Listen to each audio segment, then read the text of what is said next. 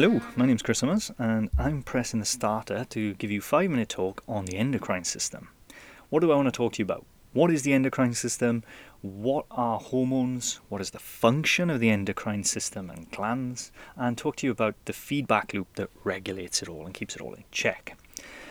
Okay, so let's jump right in. The endocrine system is made up of a number of glands called endocrine glands.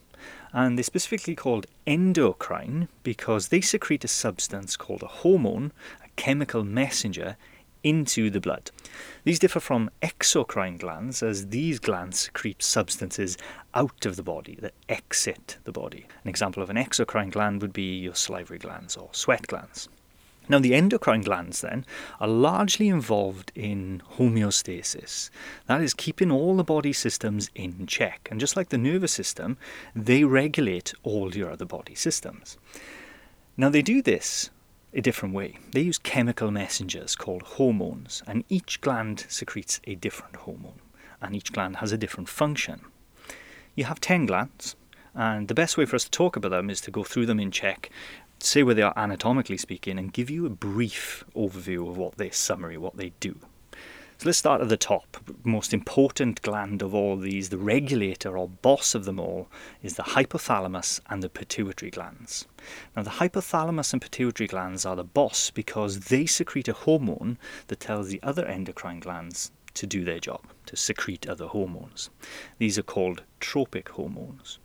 Now, they do this as the hypothalamus actually regulates the blood levels of various different hormones, and it tells the pituitary then to start secreting the various different substances it needs to. The hypothalamus then is the interface between your nervous and your endocrine systems, so it's a very, very important function in that regard. Hypothalamus and pituitary are both found in the cranial cavity. Also in the cranial cavity is the third of our glands called the pineal gland. And basic overview of this is that the pineal gland is largely involved with the sleep cycle. Won't go any more into it other than that.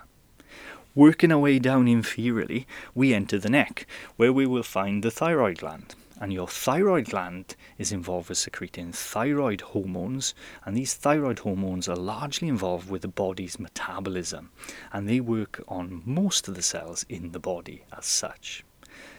Behind the thyroid glands, you have the appropriately named parathyroid, and the parathyroid glands is involved with producing a substance that regulates calcium homeostasis. Okay, so controlling calcium levels in the blood.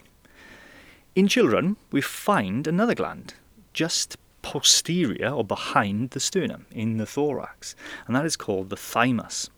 Your thymus gland is largely involved with the development of the immune system, and in adulthood post-puberty we see that it shrinks down to nothing.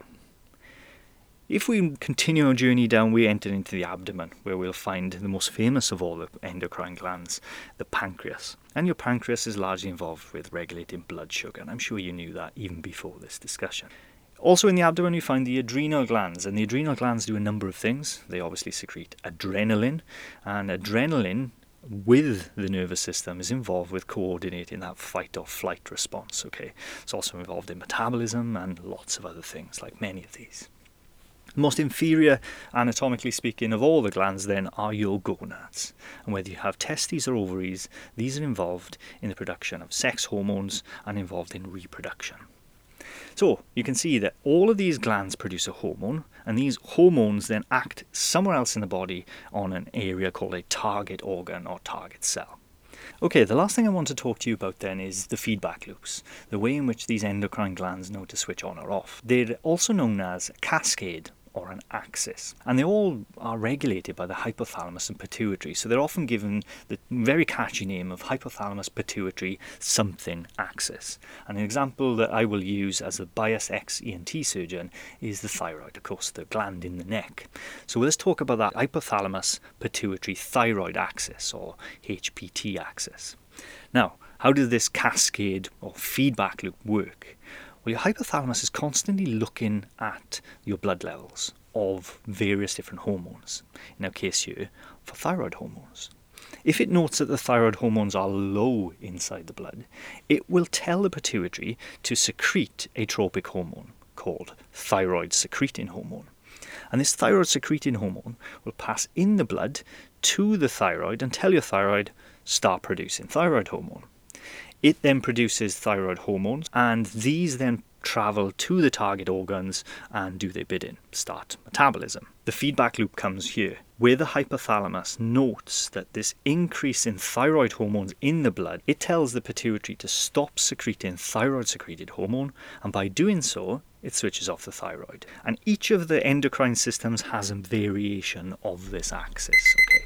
So quite complex to get your head around, but a very, very important principle. So, that is the endocrine system. Today I've spoken about the endocrine system. We said that it is made up of glands that secrete chemical messengers called hormones that act on target cells and have a variety of functions. And we also then finished off to say that they are regulated by feedback loops, or axis or cascades as they're also known. Thanks a lot for listening, and we will catch you in the next one.